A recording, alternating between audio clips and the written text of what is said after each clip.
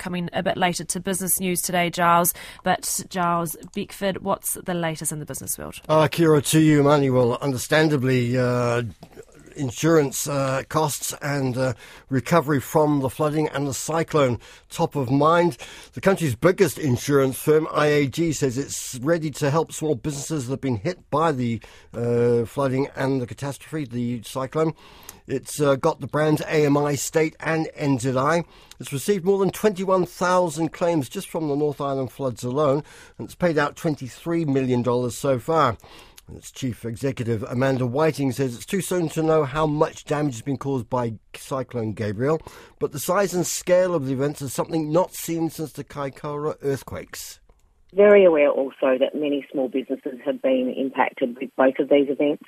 It's really important to get small businesses back up on their feet and operating again, and we are well and truly capitalised to be able to support customers through this and any other event. Well, between the three main insurers, that's IAG, Suncorp and Tower, more than 37,000 claims have been lodged. That's from the Upper North Island floods alone. The real estate market remains blighted by falling prices, poor sales and taking longer to sell. Real Estate Institute's latest report for January shows its index fell 13.9% for the year, down 1.3% on the previous month. And the median national sale price for a house, $762,500. That's down 13% over the year. Institute's Chief Executive Jen Baird says there are signs of life in the market, with seasonally adjusted sales up 10% from December to January. I think there's two parts to this. One is that for the last 12 months, we've had a pretty slow market in comparison to the long-term trend. And so January being slightly better than December, we're still talking about fairly low levels of sales.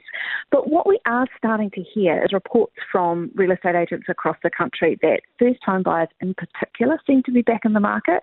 There's generally more people at open homes, a bit more activity going on. That's Jen Baird from the Real Estate Institute. Steel products company Vulcan posted a steady half-year profit, but starting to feel the cool winds of the economic slowdown on both sides of the Tasman. The company's reported a net profit for the 6 months ended December, $54.4 million, marginally up on a year ago. Sales volumes were down, but margins were steady, and the contribution from Ulrich Aluminium, which it took over last year, better than expected. Its chief executive, Rhys Jones, says they're not expecting any lift in the second half. We've got a very uncertain outlook in Australia and New Zealand, so we're anticipating no real material improvement in demand in the existing environment. Current monetary policy settings, economic conditions are likely to remain fluid and uncertain in the near term. So we are holding our position that we believe that the current demand is likely to stay where it is or possibly decline fractionally. That's Rhys Jones from Vulcan Steel. Time for a very quick look at what's happening on financial markets. I'm joined by Harry Wigley of Hobson Wealth. Kia to you, Harry. It's not the best of times. Obviously, we've got our thoughts on other issues, but just a quick take on what's happening with the local share market. Yeah, quick high-level update there, Giles. NZX up 0.25% to 12,105. Vulcan Steel down 6% to $9. Looking across the ditch, Australia up 0.75% to 7,473. What's it looking like for the currency? Against the Aussie, buying 91.26, US 63.58. The pound 52.37 and the euro 59.30. Which takes us to interest rates, oil and gold, if you've got them. Bank bill 3 month is 5.13, 10-year govie bonds is 4.30, and Brent crude 85.80, while gold is now 18.53. Thank you very much.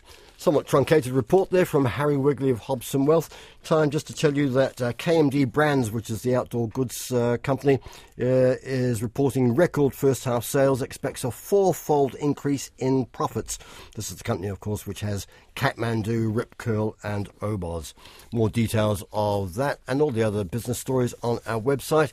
We'll update the numbers in the news for you, such as our relevant at 5:30 in Checkpoint, but for money, no money, that's business.